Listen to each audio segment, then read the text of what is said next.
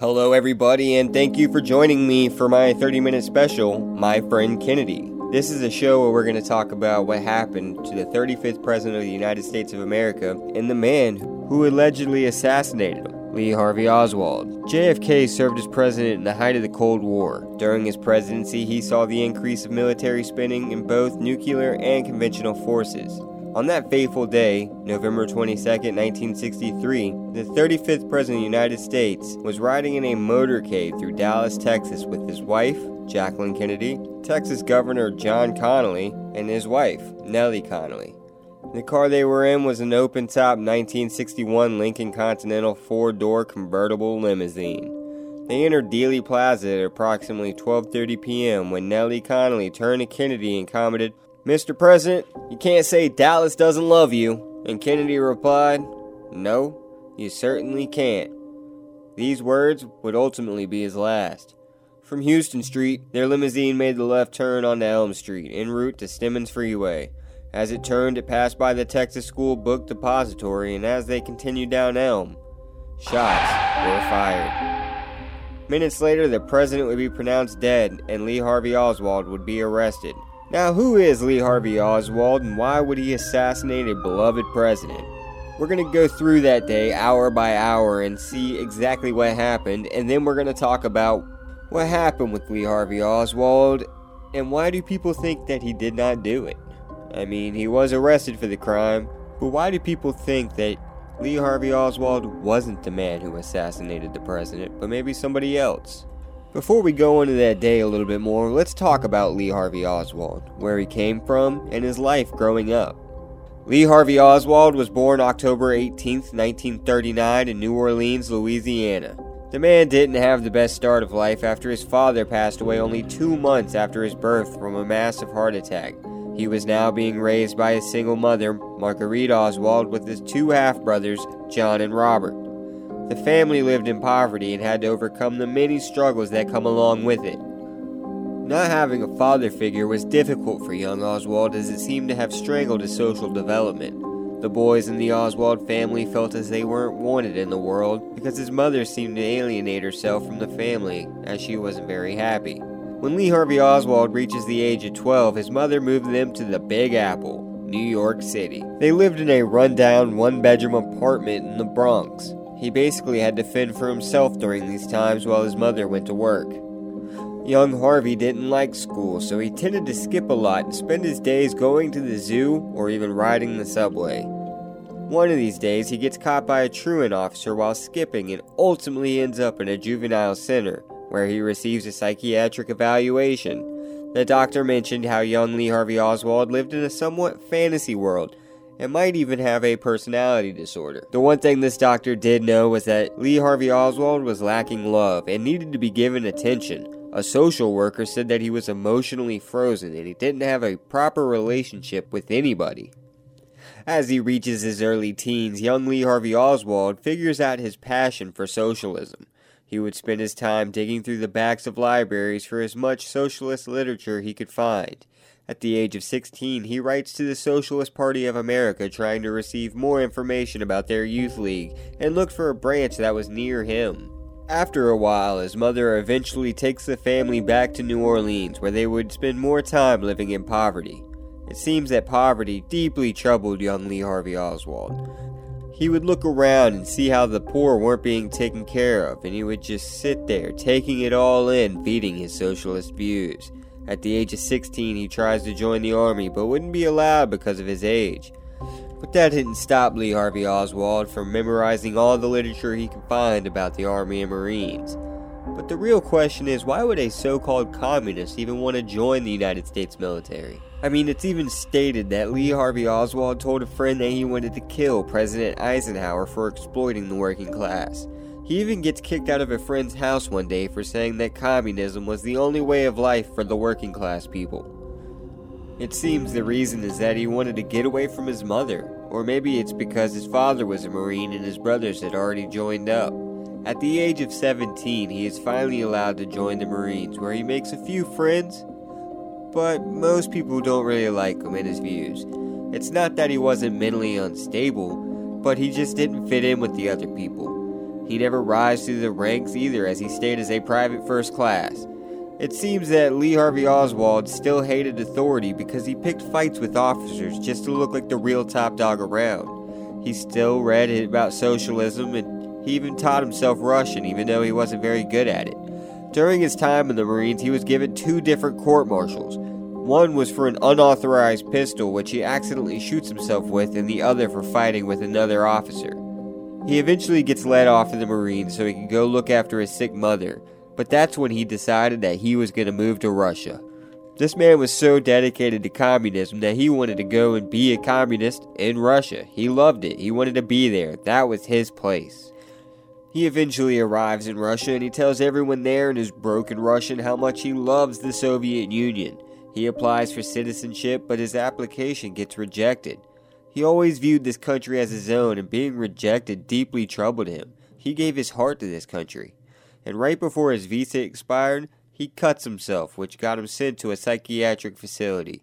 He can't believe that the country he spent so much time learning about and loving would reject him like this.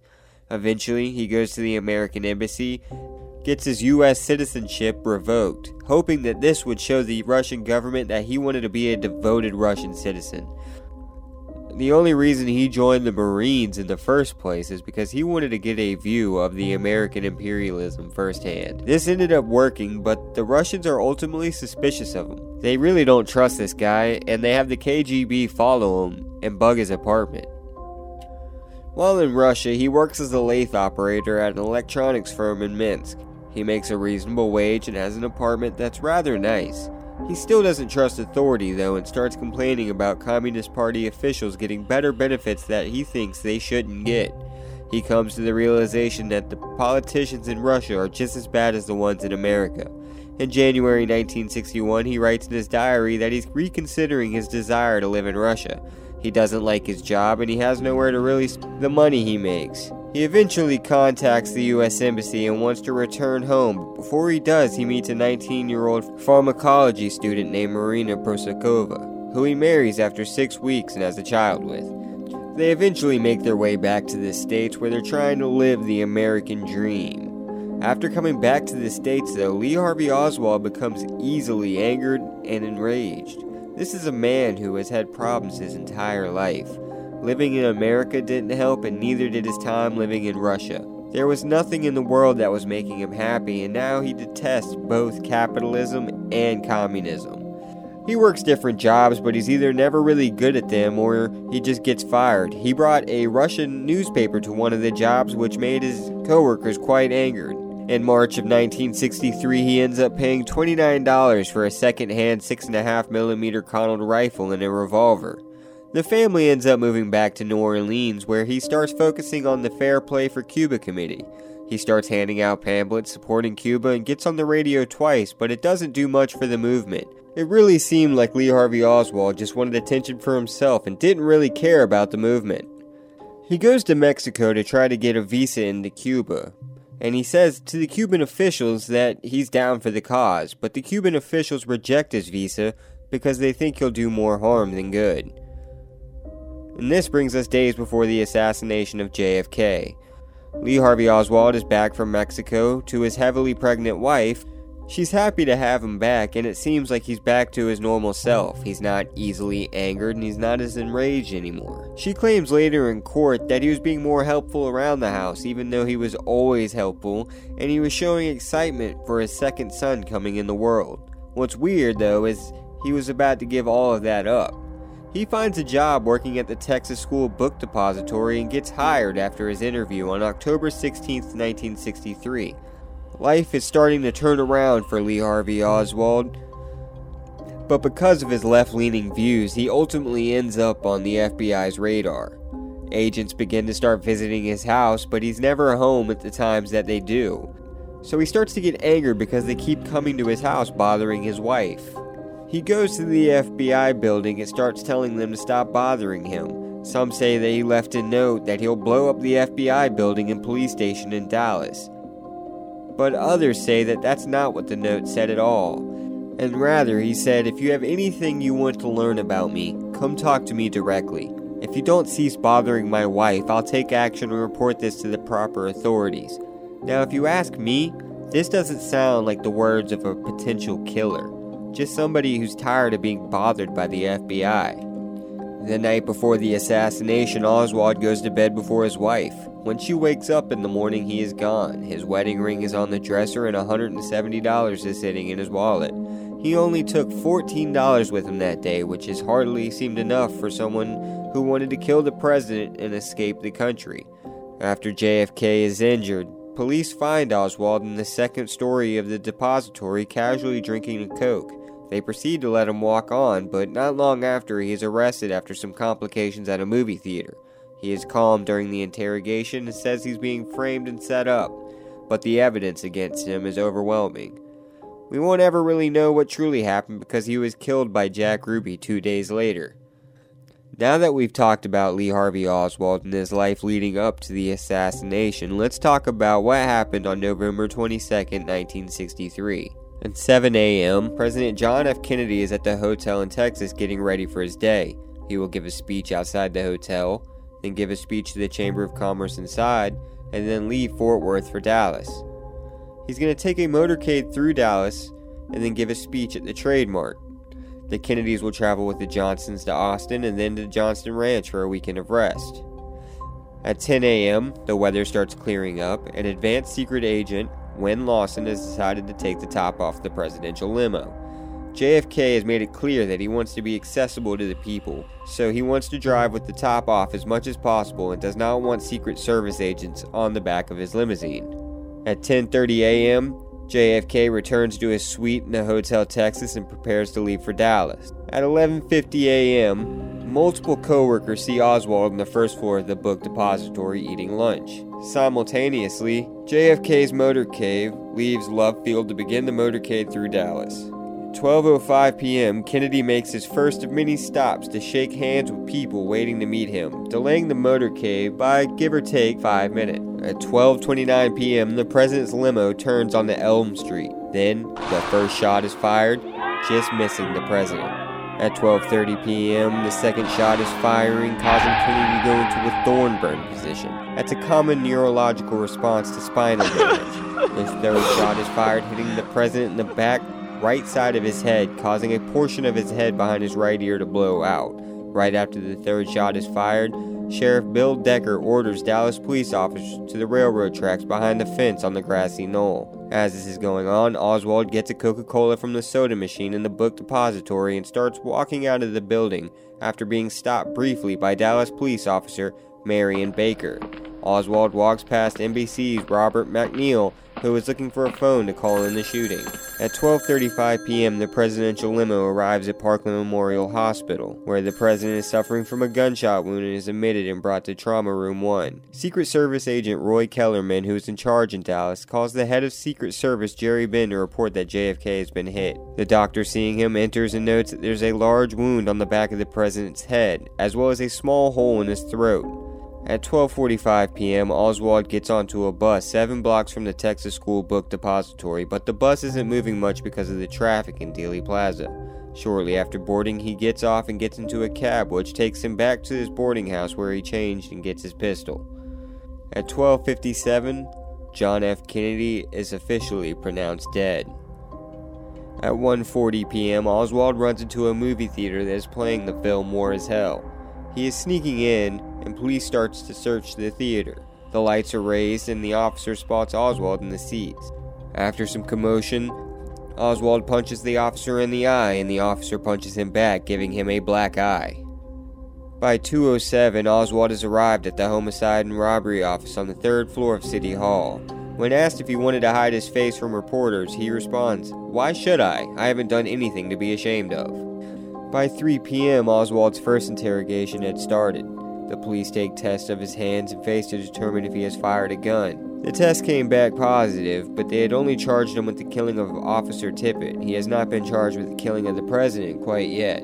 By 4 p.m. that day, FBI Director J. Edgar Hoover called to tell them that they have the man. Oswald waits for his first lineup. While waiting, he is searched and 5 bullet cartridges are found in his pocket. Jack Ruby, the owner of the Carousel Club, stopped by the police station for the first time. Many of the officers frequent his club, so he is familiar with a bunch of them and is able to walk around the police station freely. By 6:20 p.m., Oswald's second interrogation starts. They are still only investigating and interrogating Oswald about the shooting death of Officer Tippit. As he is taken out for a second lineup, Oswald yells to the press, "I didn't shoot anyone." By 9 p.m., witness Beale Frazier has his sister come to the homicide and robbery office. They both say they saw Oswald carrying a package with him to the Texas School Book Depository. Oswald is later arrested and brought back in for questioning. After 11 p.m., under the charge of Commander J.J. Humes, Kennedy's autopsy is concluded. Dr. Humes later states that the autopsy's results were that Kennedy was killed by 2 shots from the rear. On November 23rd, Judge David Johnson rules that Oswald voluntarily and with malice aforethought killed John F. Kennedy by shooting him with a gun. At 1:35 a.m., Oswald is officially told he has been charged with Kennedy's murder. On November 24th, just 2 days after Oswald was accused of assassination of President John F. Kennedy, Jack Leon Ruby, the American nightclub owner, had murdered Lee Harvey Oswald. The entirety of the JFK assassination is, for more or less, just wild. I mean, everybody who was connected to JFK was actually murdered. Let's talk about that for a second. After Jack Ruby murdered Lee Harvey Oswald in broad daylight, it seems like he went into a madness himself. Tom O'Neill, an author who did a lot of work on the Manson murders, goes into detail about this. He says things seemed a little out of the ordinary. He says that right before Jack Ruby went mad, he had a meeting with a CIA agent who was a part of the MK Ultra operation in the CIA. And if you don't know about MK Ultra, it's where the CIA was trying to use LSD to control people's minds. All we know is that right before Ruby was to testify, somebody named West visited him in his jail cell. No other people were present, and West said that Ruby had just gone mad, rife with paranoia. This West guy's specialty was inducing insanity in people without their awareness. That's just crazy to me. All we really know is that after Ruby murdered Oswald, strange things began to happen. As soon as they pinned him on the ground, Jack Ruby started saying, "What am I doing here? Who am I? What's going on?" Things of that nature. It was as if he was unaware of what he had just done. And a therapist said that he had gone into a fugue state. And a fugue state is like a type of amnesia or something like that, where the person in the fugue state has like a mental breakdown and they don't know what they're doing or where they are. A doctor who visited Ruby before and after this West character did said that it seemed like somebody had done something to Ruby because he was not the same person that he had met before. It seemed like somebody had gave him a bunch of drugs or something to mess with his mind because, like I said, nobody knows exactly what went down in that cell when West and Ruby were there together. Eventually, a Dallas jury did find Ruby guilty of murdering Oswald and sentenced him to death. Although his conviction was later appealed and he was able to be granted a new trial, he became ill in prison and died of a pulmonary embolism from lung cancer on January 3rd, 1967. A journalist named Bill Hunter, who was famous for writing about the JFK assassination and was also one of the only people allowed to visit Oswald's apartment, was murdered next. In April of 1964, Hunter was sitting at a desk in Long Beach, California police headquarters when he was shot and murdered by a fellow officer who said it was an accident. It's suspicious because Hunter apparently was still working on his JFK/Oswald case. Another journalist who was allowed in a room with Ruby and was working on a story about JFK mysteriously died on September 21, 1964. Some people say he was strangled, but the case has never been solved. Another journalist named Dorothy Kilgoffin got to interview Ruby, and she questioned a lot of things about his case. She was against the findings of the Warren Commission and publicly stated that she thought that things were off about their rulings. On November 8, 1965, she was found dead in her apartment in Manhattan. Prior to this, she was saying that the CIA and the Mafia were working together. After JFK's assassination, she was determined to crack the case, and apparently came really close to doing so. When her body was found, they said that she died of an overdose of booze and barbiturates. The thing is, though, they found her in a room that she never went in, with a book in her lap and without her reading glasses, which she had to have when she was reading. Those were located in a different room, which caused even more suspicion surrounding her death. Days before dying, she gave a rough draft of her book and a bunch of notes to her friend, Florence Smith, who was the wife to the Cuban ambassador at the time. Florence Smith ended up dying the day after Dorothy from a cerebral hemorrhage at 45 years old, and that book and the notes have never been seen since. Up next was the Benavides brothers, Edward Benavides and Domingo Benavides. Domingo was one of the witnesses who apparently saw Oswald kill Officer Tippit after JFK's assassination. Some say that he testified that the JFK shooter looked nothing like Lee Harvey Oswald, but all we know is that he gave a vague description that could have been anyone. His brother was shot in a tavern by a mystery person, but all this came after the Warren Commission. Even so, the other brother was murdered on February 16, 1965, creating even more controversy surrounding the JFK assassination. Another person who was apparently working with the CIA might have had a possible knowledge that the CIA had a connection to the JFK assassination. This man was named Gary Underhill, and after the assassination, he apparently said to a friend, "You're going to Spain? That's the best thing to do. I have to get out of the country. This place is just too dangerous to me now. I've got to get on a boat. I'm really scared for my life." They created a patsy and set him up. They really killed the president. Now, the CIA has denied that Gary Underhill ever worked with them, but it's a fact that the CIA does a good job at hiding the truth. Shortly after this whole ordeal, Gary Underhill was found dead in his house in the District of Columbia. He supposedly shot himself with an automatic pistol. He was shot behind the left ear, with the gun discovered in his left hand. But the thing is, Gary was right-handed, so that is pretty suspicious. The last person was a supposed mistress of John F. Kennedy named Mary Meyer, who was also a friend of Jackie Kennedy. She was also good friends of the wife of a high-ranking CIA agent at the time. In 1964, she was murdered, and to this day, her death remains a mystery.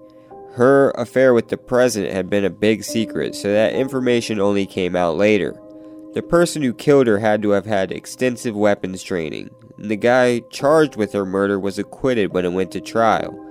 Mary always wrote in a diary, so after her death, people started looking for it, but they could never find it.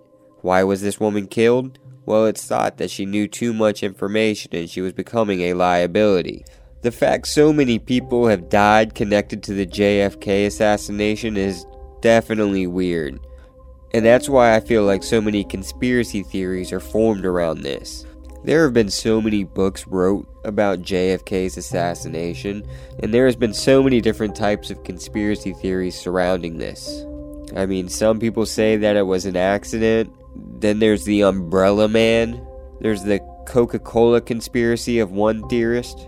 On that one, they say that the shooter Lee Harvey Oswald was a Dr. Pepper fan. And we know that is a fact because even Oswald's favorite beverage is part of the intrigue. In Conspiracy of One, author Jim Moore, he sets out a theory that Oswald acted alone because after the assassination, Oswald was seen in the Texas School Book Depository drinking Coca-Cola instead of his beloved Dr. Pepper. Moore believes there could only be one explanation. He shot the president and was so nervous he accidentally chose Coca-Cola over his beloved Dr. Pepper. There's a theory that says that Woody Harrelson's dad was supposedly involved. Then there's one called the Better Call Saul theory. That one says that there was a police officer named Hugh McDonald who blamed the Soviets for contracting Saul, a rogue CIA agent and assassin, to kill JFK.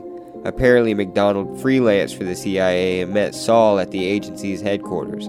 He later tracked him down to obtain a confession that Saul apparently shot JFK from a building across the street from Oswald's perch in the Texas School Book Depository. If true, did Saul conspire with Oswald?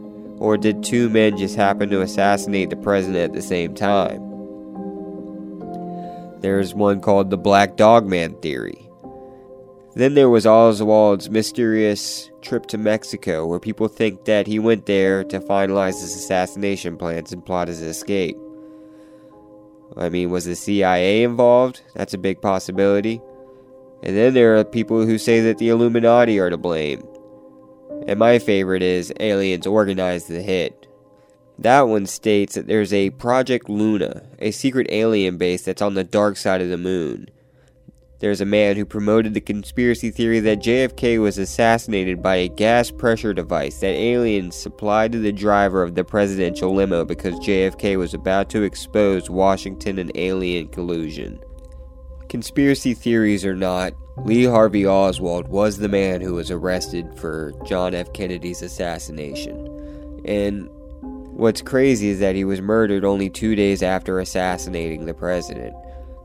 But right before he died, Oswald claimed that there was a damning piece of evidence against him, and it was a photo showing Oswald holding the rifle that he killed the president with. He claims that this photo was fake, and he said that his face was superimposed onto another person's body to set him up. Now, this photo's authenticity has been in question ever since, and it plays a key role in conspiracy theories surrounding JFK's death. The shadow in the photo does seem inconsistent, and Oswald's crooked stance under the weight of the rifle looks like he is about to tip over. Plus, his face doesn't look the same as it does in his mugshot. For decades, conspiracy theorists have used this image as key evidence to suggest that Oswald was framed. But decades of analysts, including recent 3D forensic analysis, have shown over and over that the photo is likely authentic. Was Oswald just a troubled person? I mean, he did have a troubling life. He had it hard growing up. He wasn't loved. He didn't have the attention he needed. But what's weird to think about is he had a wife that loved him. He had children. And it seemed like his life was turning around. So why do you just switch it up and decide to murder the president? The official explanation was that the Warren Commission's reported that the shots were fired from the 6th floor window at the southeast corner of the Texas School Book Depository, and that those shots were fired by Lee Harvey Oswald, and that there is no evidence that either Lee Harvey Oswald or Jack Ruby were part of any conspiracy, domestic or foreign. And then there were other investigations, and in 1968, a panel of 4 doctors supported the medical conclusions of the Warren Commission. In 1975, the Rockefeller Commission found no credible evidence of any CIA involvement. And in 1979, the House Select Committee on Assassinations largely supported the Warren Commission, but said that there was a high probability that 2 gunmen fired at President Kennedy. And in 1992, a law passed by Congress meant all assassination-related records, around 5 million pages, were transferred to the National Archives. Around 88% of the records are open in full, 11% are open but with sensitive portions removed, and 1% are withheld in full. According to the 1992 law, all records must be published in full within 25 years, unless the president says otherwise. So did Lee Harvey Oswald do it? I guess we'll never know. And with all these other conspiracy theories, I guess only time will tell. Thank you for joining me with my friend Kennedy, and I hope everybody has a fantastic day. I'm Ron Whilden. See you later.